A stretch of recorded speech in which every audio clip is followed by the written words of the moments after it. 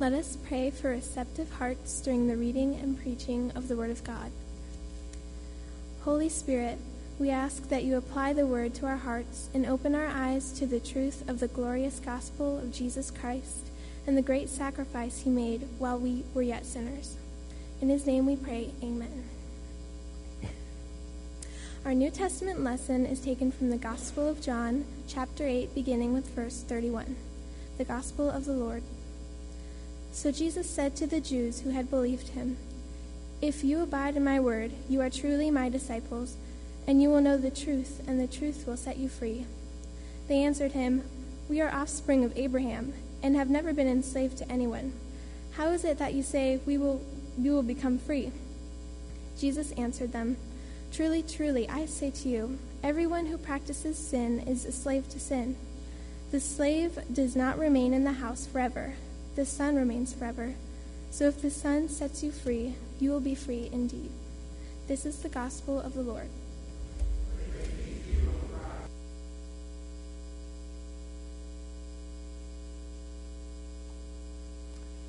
We're going to see how much of this sermon I can get through. I got a cold last week, and so my voice is pretty much shot. It's going to be my first ever whispered sermon, so you can lean forward.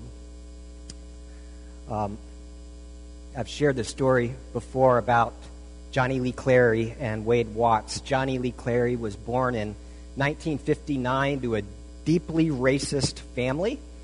His life and upbringing was very violent. At the age of 11, he watched as his father committed suicide. His mother threw him out of the house, put him on a bus to go live with relatives, and he eventually ended up on the streets of East L.A. and got involved in gangs. And at the age of 14, Johnny Lee Clary was desperate to find connection with a father. And so he wrote a letter to a man named David Duke, a white supremacist leader. And a few days later, there was a knock at the door, and a couple men were there, and they said, "Son, you need family. We're your family." And so at the age of 14, Johnny joined the Knights of the Ku Klux Klan. And eventually he went on to become Grand Dragon of the Imperial Knights of the Ku Klux Klan over the state of Oklahoma. And at that time in 1979, he was actually engaged in a radio debate with the Reverend Wade Watts. Wade Watts was the president of the state chapter of the NAACP. He had marched with Martin Luther King Jr. He later had a nephew, Republican Congressman J.C. Watts from the state of Oklahoma. And at the beginning of that radio interview, Johnny was waiting in the studio, and Wade Watts goes up to him and walks right through the door and grabs his hand and shakes his hand. And Johnny was caught off guard. He was expecting, a militant in an African dashiki with a Kalashnikov over one shoulder and a button that says "Death to Crackers." And right there is Reverend Watts in a polished suit and tie with a Bible, shaking his hand, and he's saying, "Hello there, Mr. Clary. I'm the Reverend Wade Watts, and I just want to tell you that I love you and Jesus loves you too." At this point, Johnny just shook hands with him. He broke a major Klan rule, and so he's sitting there staring at his hand in utter disgust, intending to insult him. And Wade Watts just says, "Don't worry, Johnny, it don't come off." Wade Watts would undergo a great deal of suffering in the years that followed. Johnny would call him names, and he would just respond and say, "God bless you, Johnny. You can't do enough for me to make me hate you. I'm going to love you, and I'm going to pray to Jesus for you, whether you like it or not." And his house was trashed. His kids were harassed, threatening phone calls. A few years later, Johnny Lee Clary and his friends set fire to Wade Watts' church. We got some photos. We got a photo of Wade Watts here, just to give you the visual. And then let's go to that next photo of Johnny Lee Clary. Yeah, that's enough of that one. Thank you. We're going to talk today about how people change and how the gospel accomplishes that. And we're going to look at a passage in Paul's letter to the Galatians that is going to tell us how people change. It's Galatians 5. We're going to look at verses 13 through 25. I'm going to read it if you could follow along, because there's incredible power in this message about Jesus. This is beginning in verse 13.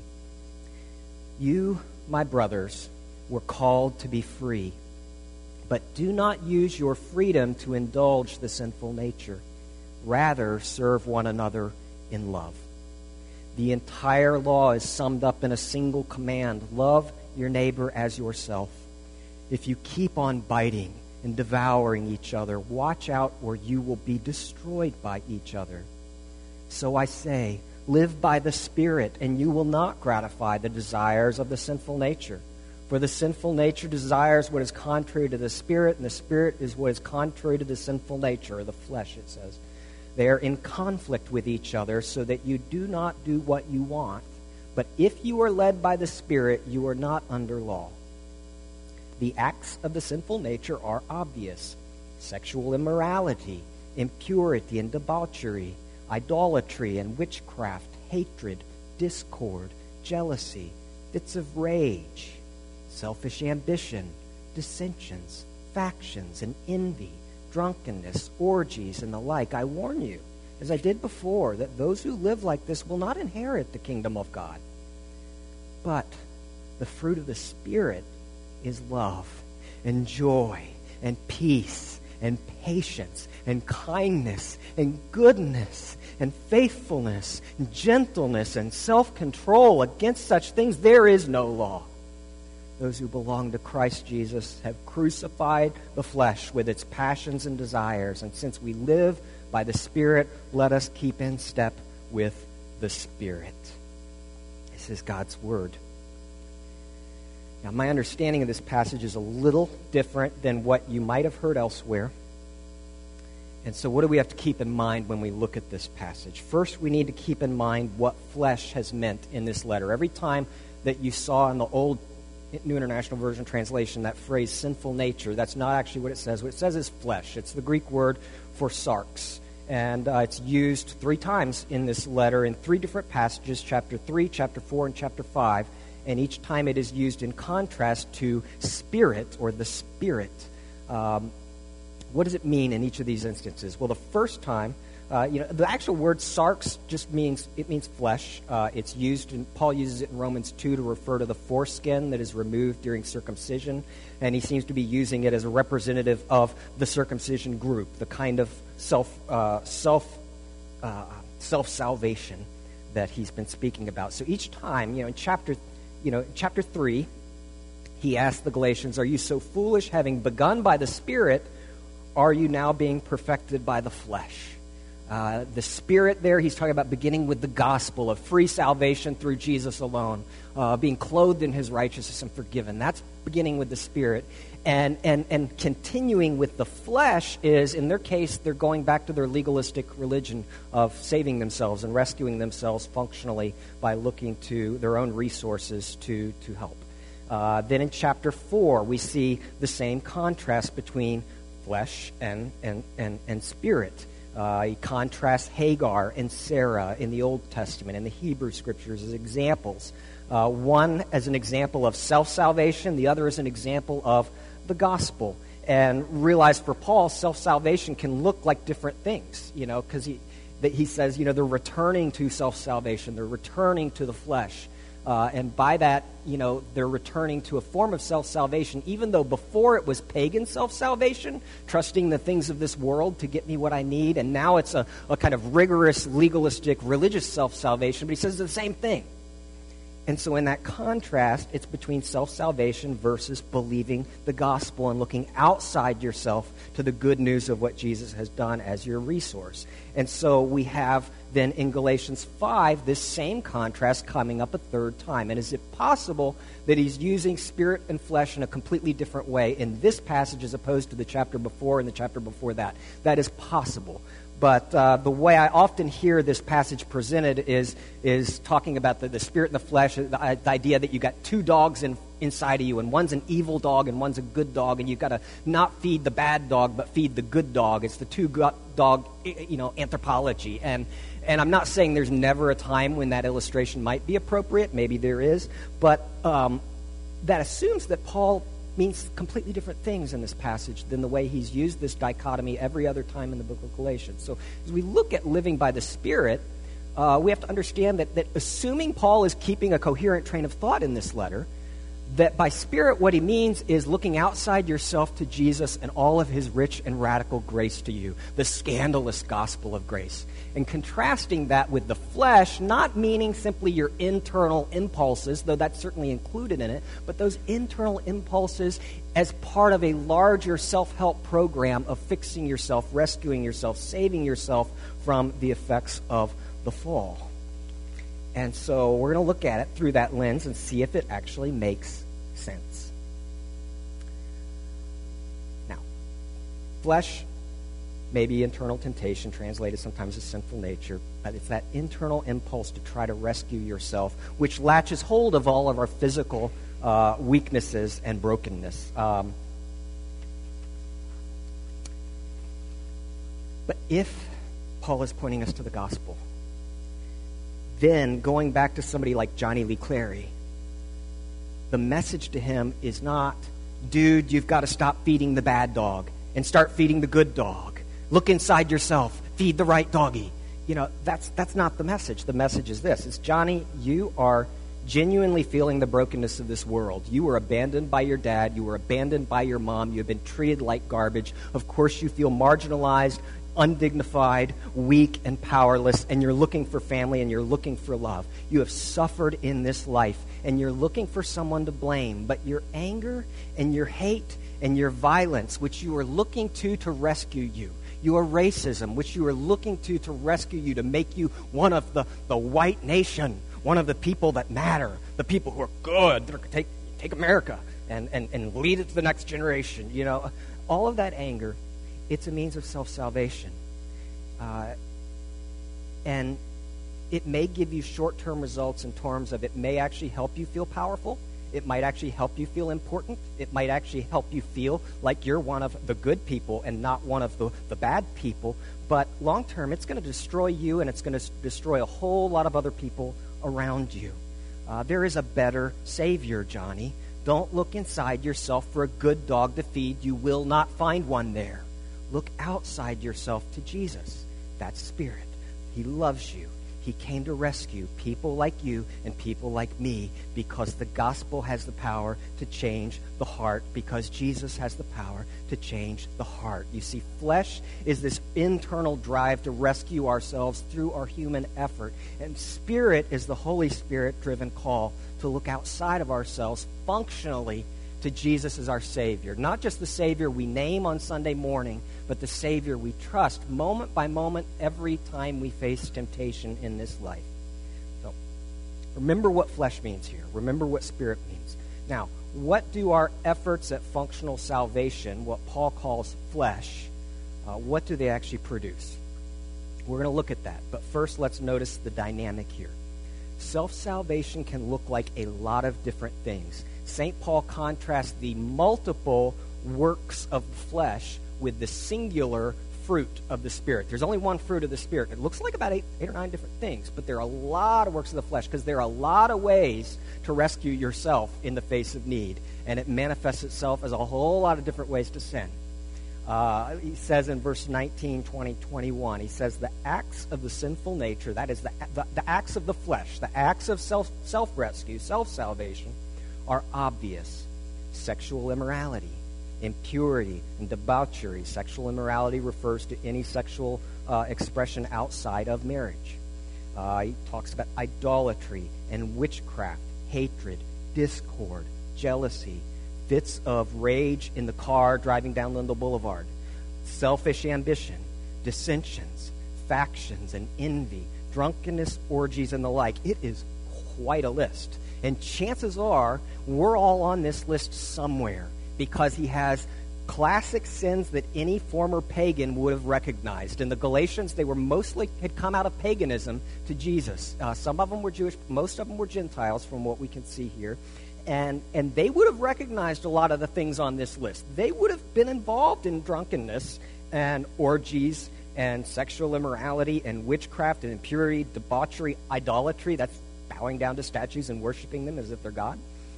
They knew all of this, but Paul also includes stereotypical sins of religious people. Did you pick that up? Right there in this list of the big shameful sins are the respectable sins, like jealousy. I think religious people are pretty good at creating factions, I found. Religious people can be really good at dissension. Can be really good at ambition. We can be good at envy. When I see other people's churches that are thriving and have all these cool programs and a parking lot and all this money, I know something about envy. I am on this list. Fits of rage, I'm familiar with those. Paul gives us a list that covers everybody's sins. If you're not on one part, you're in another part, because all of us experience the effects of the fall. All of us are trying to rescue ourselves from the effects of the fall. And that's always what drives our sinful impulses, because we're looking for salvation, release, rescue, comfort, salvation from the effects of the fall. So, how do these unhealthy patterns or behaviors work as functional saviors, that is, counterfeit Jesuses? Jesus, I don't know. Let's take some examples from Paul's list. Drunkenness is a pretty easy one to identify. Pretty pervasive one. Some of us know a little bit about that, and it's not that alcohol is a bad thing. Paul, the Psalms say, Psalm 104, that God gives wine to gladden the hearts of men. Jesus' first miracle was turning water to wine. But drunkenness, there's a time where when you're really feeling the isolation and the sorrow and the corruption of this life, when you feel the rejection that comes in this life, when you feel your sense of failure, you feel your sense of shame, and it's weighing you down, and it's crushing you, and you don't think you can go on another day, you don't think you can make it, and there's a bottle of something that if you drink enough of it, it will make you feel numb. It's using it as a functional savior to rescue you from the effects of the fall. And yet it destroys you. Sexual sin. I don't think there's anybody in this church who hasn't been impacted by it in some way or form. If alcohol's maybe not your thing, but it's you find yourself continually falling into some form of sexual sin because you're maybe immensely lonely and you're trying to rescue yourself from the loneliness, or you're feeling the effects of the fall and you're looking for comfort and you're doing things that you know God doesn't want you to do, and you feel like you can't stop because this relationship is what you're using to rescue yourself from the emptiness. It's become a form of self-salvation from the loneliness and an attempt at self-rescue, or what Paul calls flesh. And that means that the sin you might need to be confessing is not just the sexual sins on the surface, but the underlying idolatry of self-salvation that lies behind it, that says, Jesus, I am going to let go of your hand and grab onto this other person's hand because they're the one that is going to make me feel the way that you want to make me feel. And so we bow down to something that's not God, and we trust it functionally to be a Savior and therefore Lord. Let's talk about jealousy. Imagine you're at a party and your significant other is enjoying a conversation with a group of attractive people, some of them of the opposite sex, and one of those is seemingly very, very attractive, and so you feel that anxiety and insecurity rising up inside of you, and so you start flashing your partner the evil eye. You're glaring at them. You're trying to send them a message to back off, that it's not okay, and it's your insecurity that's fueling all of this through your jealousy. You're trying to protect your relationship, and that angry, agitated worry that may end up sabotaging the entire relationship is actually your fallen nature, your flesh, trying to guard against an effect of the fall, trying to rescue your relationship from a threat. You don't want to lose this person, and your jealousy is functioning as a means of self-salvation at that point. Or let's look at hatred. The 2017 white supremacist rally in Charlottesville, that's my alma mater. It's my old stomping ground. That's where I became a Christian. And, you consider the spiritual reality that underlies all of that hatred. We see the hate and the racism and the white supremacy and the toxic tone on social media, and we see young white men carrying tiki torches from Home Depot and making Nazi salutes, but they've convinced themselves they're the real victims, and their hatred is just a part of an outflow of a much larger process of self-salvation. They're purchasing an identity of significance for themselves so that they can be one of the true Americans, the true people, the Aryan race, whatever you want to call it. Hatred in that sense, racism in that sense, it's just another work of the flesh that is very destructive to a lot of people because it's a means of self-salvation that is purchased at the cost of the other.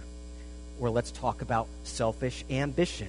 That also makes the list here as a work of the flesh, a work of self-salvation that latches onto our fallen impulses in order to rescue us.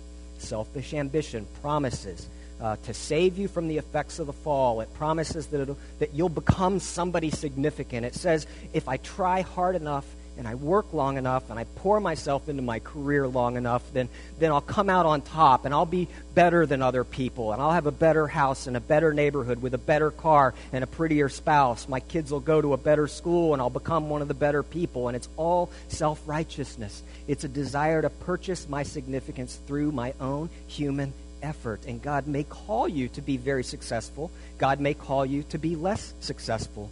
But when you start putting aside the things that God says are actually essential to living a life that flourishes and that is healthy, then when you find yourself neglecting your family for your career, and you're neglecting your devotional life, and you're not really interested in a life of prayer or meditation on God's Word, and you're not being public about your Christian faith with those around you, and you're not really doing the work to build Christian gospel community within your church and within the networks and relationships that God has given you because you're pouring everything you have into your career because you think that what will validate you as a woman or as a man is success. And it's functioning as a competing Savior, a competing Jesus. You're looking at it to make you feel the way that God wants to make you feel. It's self-salvation. So Paul says in verse 13, you, my brothers, were called to be free, but do not use your freedom to indulge the flesh. Don't use your freedom to try to rescue yourself over again, day in and day out. Herman Melville wrote in Moby Dick, heaven have mercy on us all, Presbyterians and pagans alike, for we are all somehow dreadfully cracked about the head and sadly in need of mending. What is it these functional saviors produce? They promise comfort, they promise control, they promise success, they promise significance, they promise to rescue you from the effects of the fall. But what they produce, look at verse 15. Paul writes, if you keep on biting and devouring each other, watch out or you will be destroyed by each other. See, it's always the wide path, Jesus says, that leads to destruction. And that's the real tragedy. You look to your career to rescue you from the effects of the fall, and when you lose that career, you become a zero in your own estimation. You may become the top of the totem pole for a season, but you might lose your wife or your husband. You might lose the love and affection of your children. You might lose your integrity. You might lose your relationship practically with God. You may end up sitting behind the desk, tapping your pencil in your executive suite one day, dreaming about your next affair. And you will have gained the whole world, Jesus says, and yet lost your soul. Functional self-salvation. The opposite of the gospel. It's turning away from Jesus to grab a hold of someone else or something else. And that's why Paul puts it in such stark terms. In verse 21, he says, I warn you as I did before, that those who live like this will not inherit the kingdom of God. Friends, build your life on the gospel, because what self-salvation produces, whatever that looks like in your life, what the flesh produces ultimately is destruction. And so I want to turn instead to the alternative that Paul presents to us. He calls it the Spirit, and what that means throughout this letter is the gospel of Jesus, external to ourselves, looking outside yourself to believe the good news, to believe that Jesus is your rescuer. He has saved you, and he will rescue you in the moment because he is a faithful high priest who loves you deeply. You are the apple of his eye. You are his bride, and he's never going to let go of you because it says that you belong to him. Well, the acts of the flesh are many. Gospel fruit is singular but overflowing. Paul is saying when you get the gospel, there's something that happens. And as you get the gospel, it changes inside of you. Not instantaneous, not all of a sudden. It's gradual. It develops over time, just like fruit develops slowly on a tree or on a vine. It's the freedom from slavery of self-rescue and sin. And as you believe the gospel in specific situations, the things that flow out of you become increasingly beautiful. And he lists some of them in verses 22 and 23. He says the fruit, singular, of the Spirit is just one thing. What that one thing looks like is love and joy and peace and patience and kindness and goodness and faithfulness and gentleness and self-control. How are these growing out of believing the gospel? Friends, all of these fruit of the Spirit follow the first one. The fruit of the Spirit, first and foremost, is love. The one Paul emphasizes more strongly here. Love is putting your sister or brother's best interests in front of your own, loving them as yourself. It doesn't mean putting their wants above your own, but putting their soul above your own and caring for them. Paul says in verse 13 not to indulge the flesh. In other words, don't try to rescue yourself here through your own means, human or otherwise, but rather serve one another in love. These two are linked. If you're trying to save yourself, if you're trying to rescue yourself through human means, by definition, you are not focused on loving another person. Even if you feel great affection for that person, you might just be using them in order to meet your own needs, to rescue yourself from the effects of the fall. It's only when you get the gospel and believe that your Lord is holding you securely in his arms and he's not going to drop you, that you'll have the freedom to set aside your own interests and to give your sister or your brother the love and the care that, frankly, they need, whether they ask for it or not, and to do it for their sake and their well-being. For me, I always said the last ripening fruit of the Spirit was gentleness. My personality type is by nature blunt, direct, clear, lacking in gentleness. I was always much better at speaking the truth than I was at speaking it in love.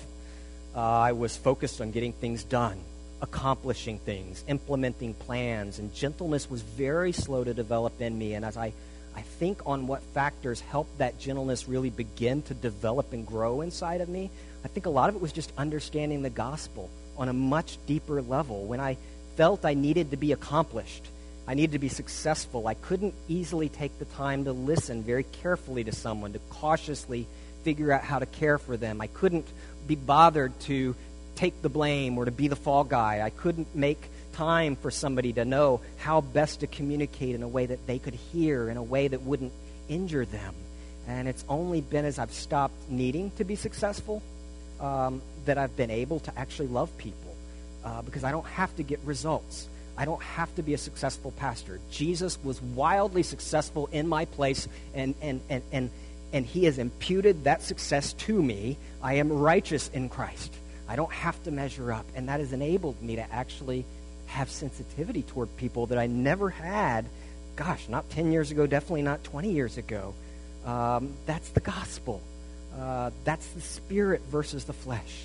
And as I've grown in my confidence and my rest in the gospel, it's opened up in me the ability to actually care. And it's given me a degree of gentleness because I don't need results. Because the gospel says I don't need them. Because if I've already got Jesus' resume, if I've already, fed the 5,000, raised Lazarus from the dead, and always did what pleases the Father, there's nothing I am going to do to embellish that resume. I'm free. I'm done. I've arrived. I can just love people and care for them because it's the gospel that creates the gentleness, because it's the gospel that opens up the pathway to learn to love. It's the same thing with patience. Whatever patience you have ever seen in me is the fruit of the gospel. Because I don't have to get results. I can wait on God. God alone has the power to change the heart. Because the gospel is true, he's actually willing to change the human heart. And so I can pray, and I can love, and I can look to God and trust him because results are no longer my obligation, but rather his. It's the gospel that opens up the floodgate to love. I think a couple years ago we saw this powerfully. I remember the seemingly endless efforts to remove the Confederate flag from the South Carolina state capitol. You remember that controversy? And there were protests and marches and articles and journals and newspapers, but it was entrenched. And for a lot of white people in South Carolina, that flag represented their culture and their history and their tradition. And they viewed it as a good thing. And yet, to a lot of people of color, it was felt to be a sign of subjugation, a reminder of slavery and of bondage. And it wasn't going anywhere. And on the evening, you remember the night of June 17th, 2015, a 21-year-old white supremacist named Dylan Roof entered Mother Emmanuel African Methodist Episcopal Church in downtown Charleston. The church was founded in 1816. The church was the oldest historically black congregation south of Baltimore. And Roof walked in during a Bible study and prayer meeting, and he murdered 9 members of the church, including the senior pastor, State Senator Clementa Pinckney. And Roof confessed that he committed the shooting in the hope of igniting a race war. 6 women, 3 men, ranging in age from 26 to 87, were murdered. These were mothers, these were sons, these were daughters, these were grandmothers, these were very, very, very most important people in somebody's life, every one of them precious. And 2 days later, the members of that church and the family members of those victims were able to confront Dylan Roof in the courtroom just 48 hours later. Anthony Thompson, the husband of a 59-year-old Myra Thompson, said, "Dylan, I forgive you, and my family forgives you, but we would like you to take this opportunity to repent and change your ways." Felicia Sanders, the mother of the youngest victim, 26-year-old Tawanza Sanders, also spoke. She said to him, "Every fiber in my body hurts, and I will never be the same." The older Sanders survived the shooting by playing dead, and she continued, "We welcomed you Wednesday night in our Bible study with open arms, and you have killed some of the most beautiful people that I know. And we said in the Bible study that we enjoyed you, but may God have mercy on you." The daughter of 70-year-old Ethel Lance told Roof, "You took something really precious to me. I will never talk to her again. But I forgive you and have mercy on your soul. You hurt me. You hurt a lot of people, but I forgive you." And that's what it took. A grieving community, marginalized, victims of atrocious violence, grieving their loved ones, turning around and saying, "As God in Christ has forgiven my sins, I now forgive you." Against the gospel, the Confederate flag didn't have a chance. Within weeks, the South Carolina state legislature voted to remove it permanently from the Capitol grounds. Because the gospel, friends, the gospel in the lives of God's people, purchased by Christ, covered in his blood, belonging to him, filled with his grace and his beauty, his gospel, learning to believe the gospel instead of human resources, trusting Jesus to be the rescuer, had the power to do what politicians and activists could not do. It's the power of the gospel. Scotty Smith talks about the power that we see here. In verse 24, verse 25, Paul says, "You belong to Christ Jesus." Scotty Smith says, so much of life is about the desire and the delights of belonging. From the day we offered our first cry as newborns, our deep longing for attention, attachment, and affection have been patently obvious. We crave to be known. We yearn to have a place. We yearn to belong to Jesus, and we do. Not owned like a new car, but cherished like a bride, for he purchased us with the price of his blood. Friends, if you have Jesus, you are not on your own anymore. You have resources that are more powerful than anything you're going to find in your flesh. More powerful than any bottle, more powerful than any relationship, more powerful than anything that's going to get you tripped up and addicted and idolizing something and miserable and that will destroy you. Jesus is the only God. Every other God ultimately demands your life, and Jesus is the only God who gives up his life for you, that you might belong to him. He did this through his love. Love is the power of God. Martin Luther King Jr. said, love is the only force capable of transforming an enemy into a friend. And he knew it because that's what Jesus did for him and for me and for you. The love of God that can transform us. Even when we were his enemies, Christ died for us that we might be his friends. As Wade Watts and Johnny Lee Clary left after that interaction at the radio station, out on the parking lot, Wade had his baby girl there, and he asked Johnny, he said, look at this little girl. Can you honestly look at this little girl and tell me that you hate her? And he stumbled, but he couldn't say yes. But the abuse only grew. Johnny would go by his house. He would call him names. He would leave trash all over his lawn. When that got no response, he got some of his fellow Klan members together, and they went out across the street from his family's home with his family there. They set up a big cross and burned it across the street from his front yard. He went outside to him. He asked him, hey, boys, you should have brought some marshmallows and some hot dogs. They knocked on his door to intimidate him. And he said, hey, boys, it's not October. You're already in your costume. Come back at Halloween. He always responded, though, with love, with warmth. Finally, they set fire to his church. They'd call him up, trying to disguise. Johnny would try to disguise his voice, saying, boy, talking to him like he's an older man, talking to him like he's nothing. Say, boy, you better be afraid. We're coming to get you, boy. You don't know who we are, but we know who you are. And he'd just respond, well, hello, Johnny. A man like you takes time to call me. I am so honored. Let me do something for you. Dear Lord Jesus, please forgive Johnny for being so stupid. He doesn't mean to be so ornery. And then Johnny hung up the phone on him. But there were threats. There was harassment. There was a second fire at the church. One day, they watched him go into a restaurant and waited around a while, then finally went in when he had his food and surrounded Reverend Watts, these men in sheets, these Klan members. And they told him, boy, this restaurant is whites only. You better think long and hard before you eat that food, because we're going to do to you the same thing you do to that chicken. And Reverend Watts looked down at the chicken. He looked up at 20 Klan members. He grabbed his chicken. He brought it up to his lips, and he kissed it. Even the Klan members were laughing.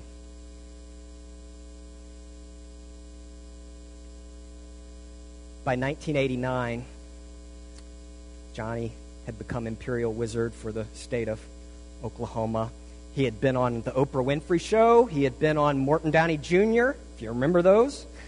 He sought at one point to bring together a convention of like-minded people. He's going to bring together the skinheads and the white supremacists and the Aryan Nation and the KKK, and he brought them all together for a meeting, and he watched as they fought among themselves, as they accused each other of stealing each other's phone lists and members, and he looked at it, and he saw all the hate in the room, and he said, is this really the family I want to belong to? About the same time, it turned out that his girlfriend had been an informant to the FBI and had passed on incriminating documents to them and then gone into witness protection. Johnny resigned from the Klan in disgrace, and then they began targeting him, thinking that he had probably been the informant. Over the next 2 years, he went through one divorce and then another divorce, and he lost custody of his child. And he sat at home one night with a bottle of alcohol and a pistol, just thinking, what is he going to do with his life? But instead, he found his way to a church. And when he walked in the church, he wanted to recoil because there were all these people of different races.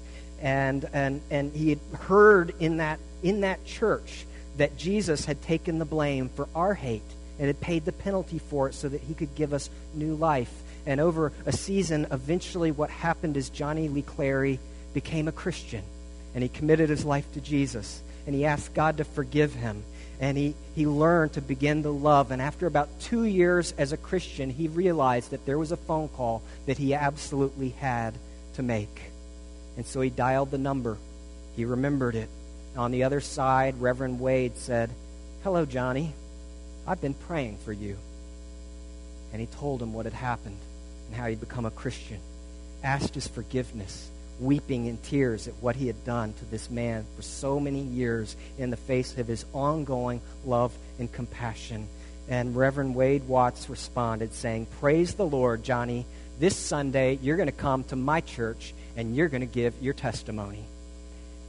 And Johnny was kind of freaking out. He's like, I mean, if I can find it. Now, Johnny, you know where it is. You burned it down twice. Yeah. That Sunday, half the congregation did not show up because they thought it was a trap. They knew who this man was or who he had been. And yet, for the half of the congregation that did, they were responding and listening to him. They gave him a warm, embracing welcome. They were shouting out, "Amen." There were tears everywhere. They were praising God. And afterwards, at one point, he was on the stage, and he saw this one woman running toward him, and he ducked, and he didn't realize that she was actually embracing him and giving him a bear hug. And Reverend Wade's daughter, who had been bitter all these years over the way that people had treated her dad, a pastor, bitter all these years, came forward that Sunday and committed her life to Jesus. In the last years of Wade's life, they became best friends. Wade mentored him, and Johnny Lee Clary was ordained as the only white pastor in the Church of God in Christ. Wade Watts, dying in a hospital, asked to see Johnny again. He called him "my son" because he had become the father that he'd always wished he'd have. Friends, that's how one Christian believed the gospel and defeated the KKK. That's the power of the gospel of Jesus Christ, because that's the power to change the heart. Let's pray. Father, we give you thanks for the gospel that changes us and makes us outward faced, and then beyond that, enables us to be your change agents in a culture, in a city that has so much injustice and so much evil. Oh, Lord, we commit ourselves to you and ask that you would awaken us with the beauty of the gospel of a God who dies for his enemies that we might become your friends. Lord, we consecrate to you the elements on this table that you would